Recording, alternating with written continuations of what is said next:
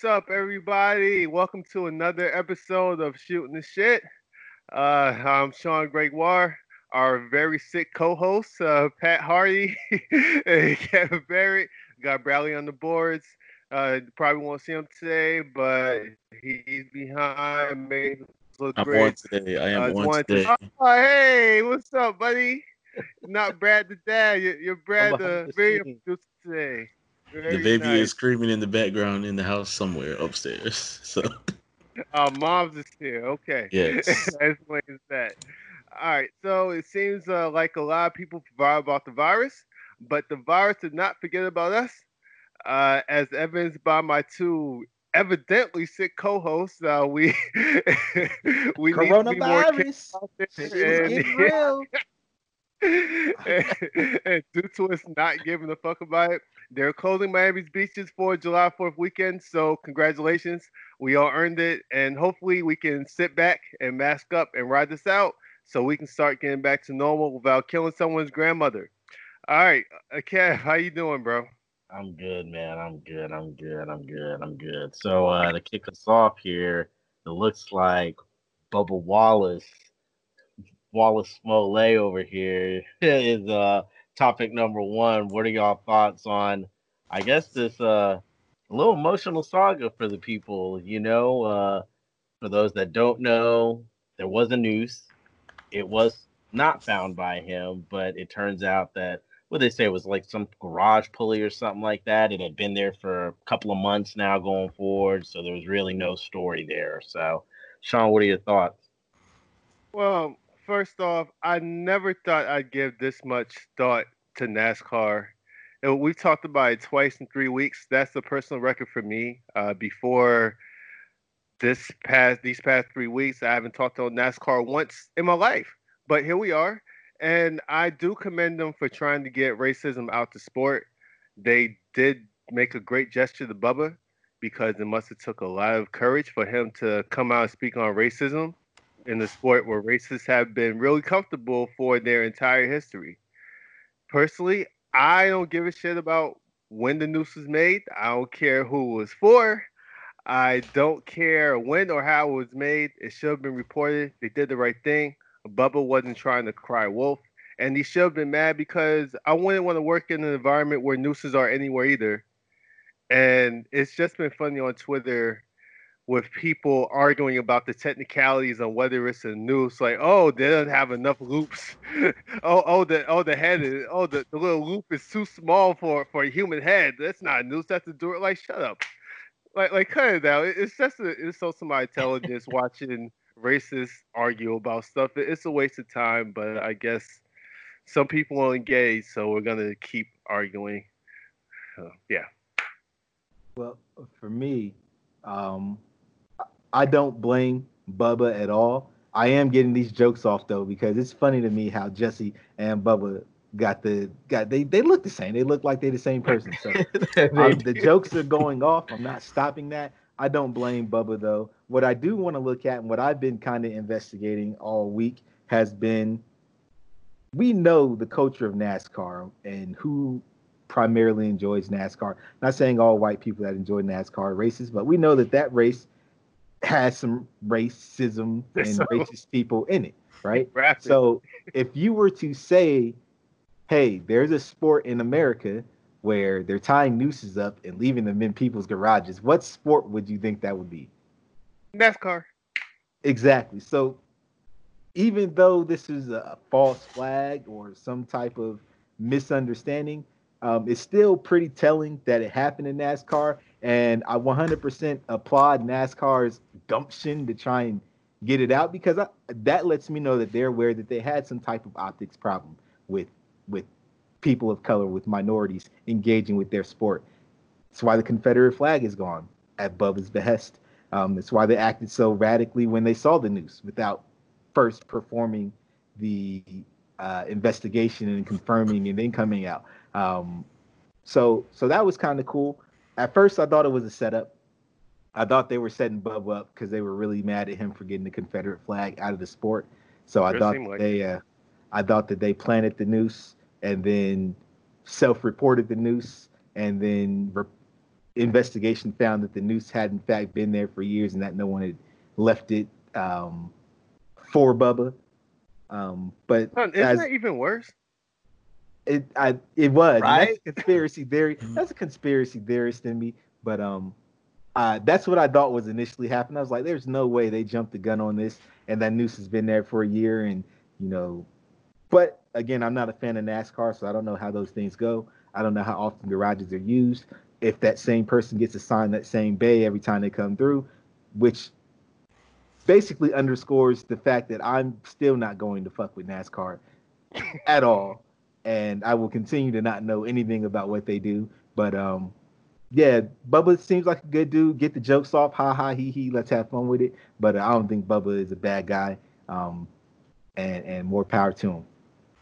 I would say Bubba has me interested in NASCAR now. I have not watched a race yet, but I might give it a little chance. But but I'm going back to saying I think they absolutely did the right thing. Like you guys said, someone on his team saw a noose. Hey, doesn't look right. I need to report that. And yeah, they might have jumped the gun on the statement, but you had to. That's your only black driver. This appears to be a noose in the garage. If you don't come full speed, you not looking too good. And then all the people coming out and saying, "Oh, it was a hoax or whatnot." He didn't report it. He was news was brought to him. He wasn't the one that saw it, and so and then he had to defend the fact that it was a noose. It's not just some pulley rope hanging in the garage. Somebody went through the motions of tying the rope together to look like a noose. But and then the other part is people are so offended that it wasn't an actual hate crime, but they didn't care about the Confederate flags outside the venue or the Confederate flag flying above the race saying defund NASCAR. Oh, let's just forget about that. But let's concentrate on this hoax. But forget all the people outside with the Confederate flag. Nice, man. Brad got opinions today. This is fantastic. No, I didn't even see this coming. Fire them shots off. I'm all good with that. Me too. The hip. So, like, I think my opinion on it was, pretty much the same as everybody's. Like, I laughed. I had fun with the memes. I took it a little serious at first. And then, thankfully, it wasn't what we thought it would be. You would rather that happen, right? You would rather do what you did, be in front of it, have the investigation in the manner in which you did.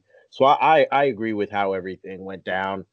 I think it got me thinking. A meme I saw on Twitter personally was basically saying, like, do you, it seems NASCAR in a short few weeks has done more arguably than the NFL.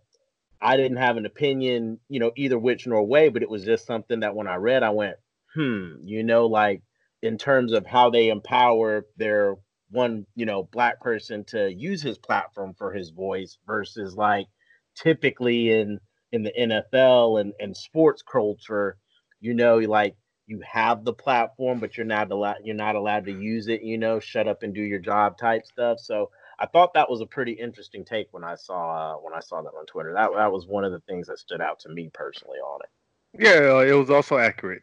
All right, man. Let's get to Bill Simmons. Bill Simmons.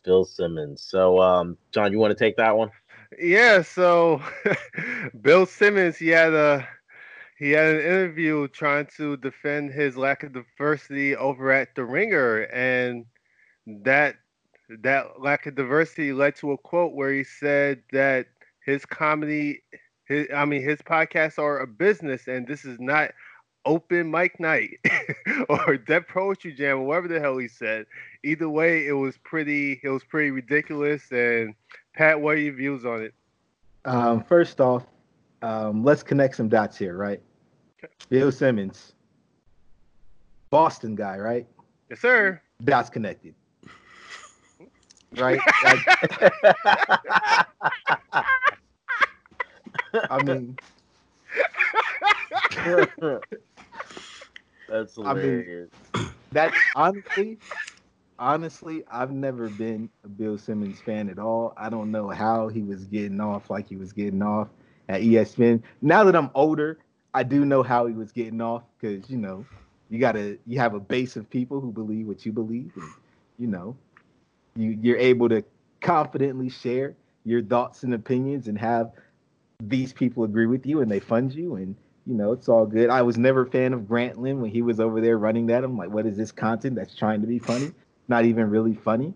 I didn't rock with him because Magic Johnson didn't rock with him because Mike Wilbon really didn't rock with him. It was a lot of red flags to me when Bill Simmons was coming up that just really pointed me in the direction of not liking him. I laughed at his WNBA jokes, but I never really took him seriously. He's very problematic right down to everything that he's done. The lack of diversity and the racism stuff is not surprising. What I find funny out of the whole thing is going back specifically to his comments. He says it's not open mic night when it comes to his hiring practices. He wants to hire individuals who are experienced, individuals who bring some type of flavor to the business that can enhance the business. But you hire your daughter at the point in time, I don't think she was any type of professional. I think she was still a teenager, right? That's correct. You hired your nephew, who literally has no skill whatsoever. Shout out to nephew though, because if I'm nephew, I want my uncle to put me on. So, but at the end of the day, the structure of his business is set up just like many other white businesses in America that work to keep Black people out of places of experience, places of influence. That because we don't have the experience, we can't get the job. But we also don't have the same bloodline, so we can't get the job. The bloodline is trumping the experience, so bloodline continues to move forward, and we're out here having to, create our own platforms to give our people experience. And at that same time, those platforms are being, I don't want to say degraded, but those platforms aren't held in the same regard as some of the more traditional white entities that have been created. So, but no, I really meant that. As soon as this came out, and based on the years and years of evidence Bill Simmons has left behind, the Boston Bro was going Boston Bro. So that's where I'm at with Bill Simmons. And yeah, Sean, go ahead and let me know how you feel. All right, so I wish I could say that I never liked Bill from Jump Street, but that'd be a lie. I liked him a lot. I liked Bill Simmons a lot when he first came out. He was the first dude who introduced me to writing about basketball and sports in general from a fan standpoint. And back when I was young, I really wanted to write. I really wanted to study something unique. So I was studying his work for a long time. But that was when I was like 21, 22, 23, that age. I'm older now, and I stopped reading his articles because I got older. I started reading more advanced and more nuanced things, but his writing stayed the same. His writing stayed the same age, and it seemed like his writing was going after the same demographic. And looking back, because I read his entire book of basketball twice and didn't see a problem with anything he wrote there. But again, when I read it, I was 25.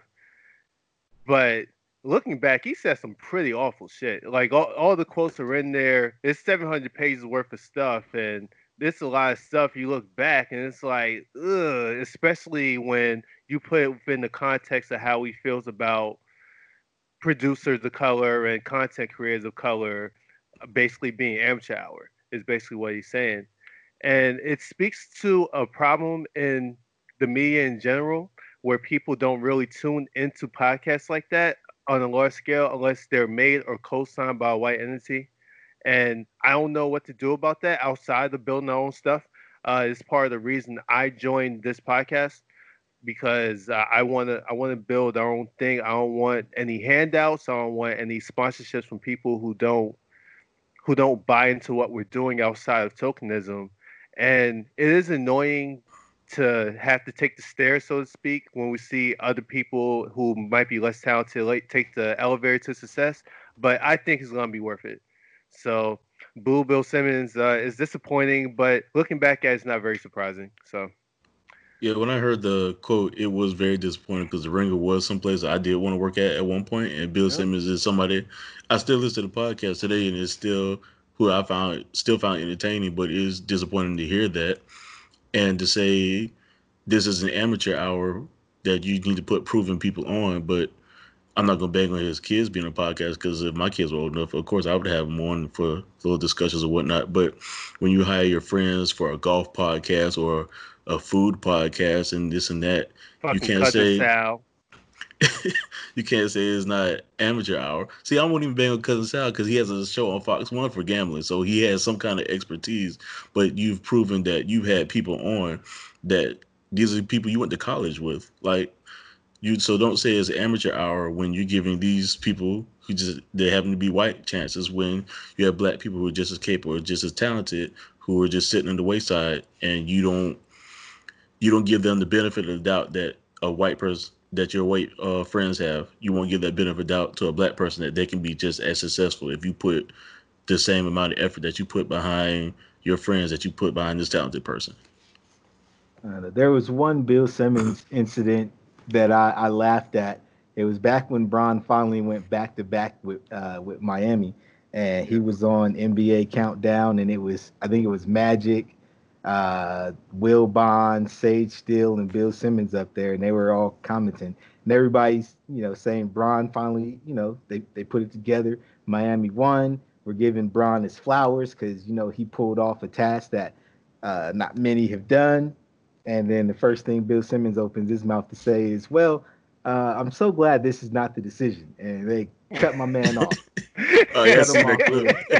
So that's basically what I do to Bill Simmons at any point now. I think he used to be next to Jalen a lot when he was on ESPN. And I really like Jalen Rose. And the only reason I would listen to Bill Simmons was to get to Jalen Rose. Yeah, Jalen I definitely gives never him a lot of really credit for starting him off in media and whatnot.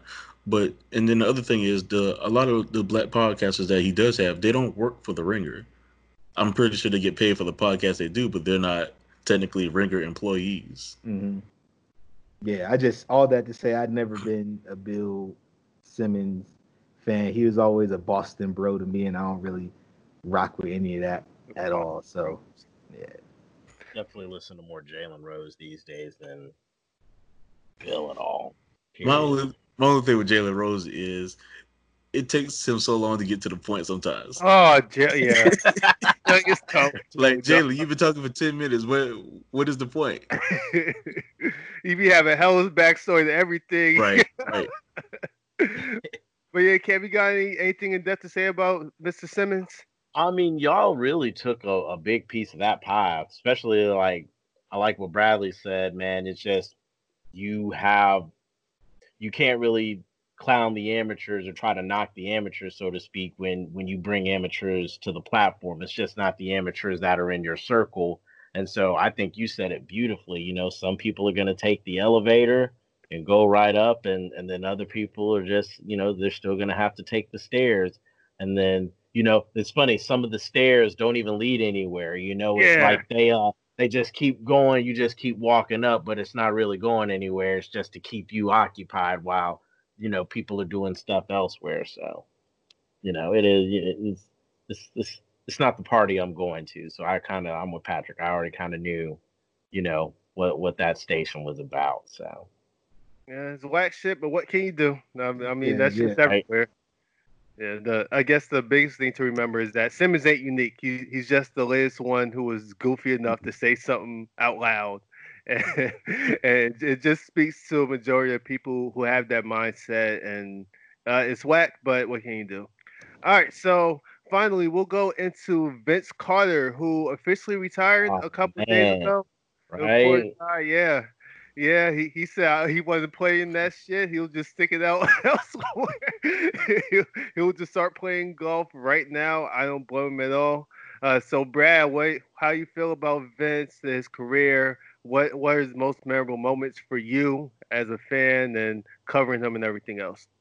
It's sad to see Vince go. Like one of arguably the best dunker the NBA has seen. I mean, we've seen some pretty good ones now, but everybody always goes back to that dunk contest that he won, and it's just like it's ridiculous. Like, of course, we've had Zach LaVine and Aaron Gordon since then, but I think Vince that's just an iconic dunk contest. And then anything, his whole overall career from Toronto to Orlando to finishing out in Atlanta. Of course, I wish he had joined the Contender at the end instead of just kicking it in Atlanta. But I guess that's where his house is, so be close to the home. And I think my most memorable moment of him is dunking is the Olympics when he jumped over with Fraser Oh Weiss. yeah, yeah. He stopped the man from coming to the NBA. The man was drafted, it never came. He Yeah, was he was the he sixth had to be pick, so right? embarrassed. Damn, Vince. He Like, ruined dog, that man. I forgot about that because he was like the Knicks drafted him. I think it I was the believe Knicks. so. Yeah. I believe so. For That's Knicks very bullshit. Nickish, though. That's very It Nick. is. Like my man, you were overseas wilding. Why did you jumped over the 7 foot tall man? It just I, dunked. it, 7'3". He was 7'3". Yeah, that was a big motherfucker even back then.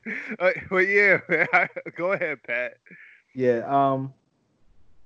I'm glad he's finally at that point where he can say like, yeah, this is it. I'm walking away. Because I'm gonna be honest, fellas. For like the last 6 years, I was like, this man looked like Lil Wayne on tour, dog. Why is he still signing up? Why is he still playing? Is his money not good? I know he had a big house in Florida. I ain't never really hear that he didn't manage his money. So this is how I was feeling and how I was thinking. I was like, man, why is Vince still? He didn't did enough. He's iconic enough. He's for sure first ballot Hall of Famer. Um, Rings or not, I mean, there's plenty of guys that got rings that are gonna be underneath Vince as far as profile goes in the NBA when it's all said and done. So I'm glad that he's finally at the point. I hope everything is all right. I think they said he was the last NBA player in the league that was on the N64 platform Yeah, video game. So man, I'm old glad as that we can. fuck. I'm glad we can finally move past that primitive piece of equipment and get everybody into the PlayStation, Xbox Oh realm. So, man. because you got to believe it's somebody, man, you got to believe it's somebody that's out there right now that's looking for that NBA '98, whatever the game was, the Kobe Bryant Showtime, whatever that game is, and it's going to do numbers now because Vince is gone. So, I'm happy to see him find his peace and finally retire. Um, Hopefully Wayne can find the same peace with Baby and stop touring because it's time to hang it up. We I don't want to think I see. think So random. coronavirus has done that for him. Uh, Yeah. well, yeah, we don't want any more new music. We don't want any more tours. Just hang it up and Just do kill Lil everything Wayne for from. no reason. I'm serious. If Vince Yeah. could bottle his career and do everything from '98 to 2000 and 2014, 2015, I'm cool. If Wayne can bottle everything up and do all his hits from '96, '97 to 2008, 2009, I'm cool. But them guys hit a point, and it was just time to go. Vince did transition from the high flying, you know, taking you off the dribble and getting to the rack to shooting. So that was unique to see, and he did that well enough to, I guess, hang around in the league. But yeah, I'm glad to see it's wrapped up. He made so many odd choices in teams though. After Orlando, he did what? 18, 18. Phoenix, Dallas, and then Wow. Atlanta. Like my man, you not trying to Memphis, join any kind of contender? I I mean, forgot Dallas Memphis was too. nice. Memphis. He hit a few. I think it was one of those things for me. I'm not gonna lie. I enjoyed seeing him. He's seemingly kind of on a lot of those teams. He was obviously the vet, and just mentoring guys about the league, getting guys acclimated up to speed. Yeah, I was like, Um, that's dope.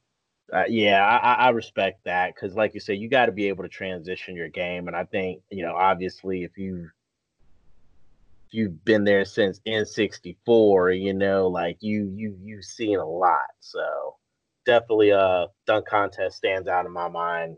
Um Air vents, you'll always see that. That'll just always be in some type of NBA montage. So Well, I think the thing that I look back on more than anything is his time in Toronto when he was a really young, basically a superstar, and how many people are gonna be able to say that they put basketball on the map for a whole country? You know what I mean? Like that's a real thing because Toronto's a world class city, but Canada is was exclusively a hockey country, and Vince basically put basketball on his back over there and basically made it into a mainstream thing. And he did that with the clubs and basically black culture over there. They really didn't know anything about that outside of local Toronto stuff. And Vince was instrumental in putting Toronto on the map as a place to be. And I know there's a black mark with the way that Vince left Toronto, but if you look back at it and you look at the way the media was treating him at the time, since when he was getting hurt and everything else, they was calling him soft, they was calling him all types of things. He said something about his mama. I would have left too. And my big what if for Vince is what his career looked like if he and T Mac were healthy and they just both stuck it out in Toronto throughout the proms. Just having that backcourt, having that wing set, just those two, Oof, just dunking on nasty. everything. Because you And got Bosch in everyone. 03. You Oh yeah, drafted Bosch in 03. But yeah, like they weren't God, guaranteed to get Bosch though if they were still that good. yeah, yeah. So that's fair. So you can't play it like that. But I mean, you could have had like any lottery pick, and Mm. I mean Vince T Mac and like some other big. That's something to deal with in the East for the next God knows how long. So I wish that T Mac hadn't gotten homesick and ruined kind of Vince's career by proxy by going to Orlando. But that's what happened, and we'll never know. But I really do appreciate Vince's contribution to the game. Again, he put Toronto on the map as far as the basketball thing, and I think it's kind of noble for him to instead of chase rings towards the end of his career, just to kind of be around because he loves it. Like ideally, it's not because like he was going through financial stuff or he had demons that he Hey, was I trying to hope run so. from. I Yeah, hope so. I'm hoping that it was literally just the love of the game. You know that corny stuff that's really cool and like just teaching Trey, just showing Trey the ropes before he left. I think that stuff is really cool. I don't value rings as much as a lot of people do when talking about people's careers because a lot of that stuff is circumstantial and you got random ring is hard, man. Not, I mean, people don't do it. AI do it, and I don't think that makes his career any worse. So I don't really knock people like that. Not everyone is gonna win all the rings. It's normally just one or two people. So all right. So before we go, would you guys like to share your respective bouts with coronavirus or coronavirus-like symptoms? I know, Kev. You actually have it, buddy. So, Yeah, I'm official. I'm official. So hopefully I am on the outskirts of it. I mean, I don't. I feel pretty normal right now. Like I went running earlier today. I haven't felt like as heavy on the chest, stuff like that. But I mainly had like chills. Very fatigued. Out last weekend. I didn't even do like I went to bed like 8 o'clock on a Friday. I was like out. Like I was like, what the hell? And that was my weekend till Sunday. Um, like just chills, low energy. I congestion too, yeah, congestion. And that seems to be wrapping up. Other than that, I guess that's how younger people I guess have felt. Some people won't feel that at all. Others, as we've seen, and the media's tried to portray, ending up in the hospital and stuff like that. So thankfully that wasn't me. So I'm trying to get tested early next week so I can get that negative so I can be back out in the world. yeah, hopefully, you don't catch it again because that is the thing that's happening to people. Like you just catch it twice. All right, so Pat, you felt like crap all day, although you put in a very valiant performance despite that. Tell us how you've been Yeah. feeling. Mine is I've had non-related coronavirus symptoms where it might be allergy season, sinus infection for me here in Arizona. Um, so I don't know if it's related to coronavirus at all, but I do have corona tales to spill to everyone. So I am in Arizona, Phoenix, Arizona. Um, my son is an athlete. He is raring to go. He's ready to get out with his teammates and get ready for their football season. He participated in a 7-on-7 tournament. It was a 2-day tournament last weekend. Uh, Um, Me, his mother, and our close family friends, we bonded together and we said, we're going to go out here. It's 110 degrees in Arizona. So we're going to get a tent. We're going to get our lawn chairs. We're going to set up our space and set it up to a way where it social distances us from everyone. And we're going to wear our masks because we're not playing no games with this virus. We get out to this field, and I tell you, there's probably 700 to 800 people. You can probably count on your hands and toes the number of people that actually have masks on, that are actually trying to not die. Practice the CDC guidelines. There was at least 4 or 5 people that walked under our tent that we had set up with no mask on and thought it was so cool to catch some shade from us without even asking. We had to kind of boss up on them. Like, listen, under any other circumstance, wouldn't mind sharing this shade with you, but we don't know you. We need you to get out of the tent. People had attitudes with that. We would ask people to keep their 6 feet distance. We're trying to social distance.